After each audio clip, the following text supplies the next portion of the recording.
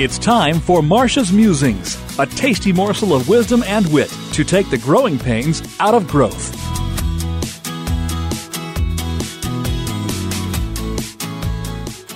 Leadership is a relationship business. You better believe it. Lucille is the department head in accounting. While walking to her office, she greets her staff along the way. Her comments are, "Hey, Joe, I hear we'll get to see your project report later. Dave, how's the new program working? Diane, great to see you back. I want to hear about your vacation." She addresses each person by name, asks a relevant question, shows a genuine interest, and enjoys connecting with them. Total investment in each interaction, perhaps 30 seconds. Return on effort, employee engagement, trust, and commitment. Each interaction you have with others, whether it's a boss, peers, staff, suppliers, even your customers, is an opportunity to build or to damage your relationship with them. Lucille is a builder. Are you? In his book, Touchpoints, Creating Powerful Leadership Connections in the Smallest of Moments, Doug Conant, the former CEO of the Campbell Soup Company, says, quote, "Every face-to-face conversation brings the opportunity to engage employees in their work and the company as well as and to promote your leadership." He states several rules to become a better leader and a relationship builder. Here are 3 of his rules. Rule number 1, it's what you think. Not surprisingly, effective leaders strongly believe in the value of building relationships with others inside and outside of their organization. Connecting with others is high on their priority list. How much effort are you making to connect with others? Rule number 2, it's what you pay attention to.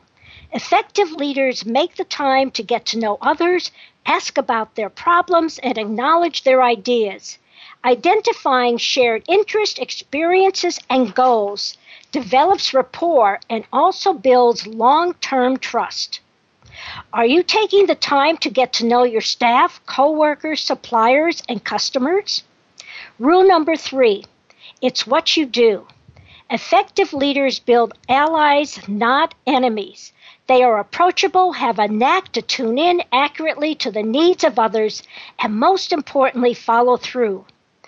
Do you build allies or enemies with those with whom you need to inspire, influence, or do business with? Here's your smart moves tip. For too long, people have thought that becoming a good leader was going to business school, getting an MBA, or reading the latest and greatest business books. But don't get me wrong, they are valuable ways to enhance your leadership. What I've found in coaching hundreds of managers is that their success is built through touch points or micro interactions, those everyday conversations like Lucille has with her team. That's where you have a chance to bring your leadership to life in personally relevant ways. Yes, leadership is a relationship business. So, if you want to build great relationships with your people, then get the Effective Manager series of handbooks. It will give you 232 practical tips to make smart moves as a leader.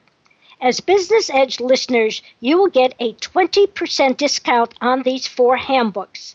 Contact me at Marcia, Marcia, at smartmovescoach.com or call 972-380-9181.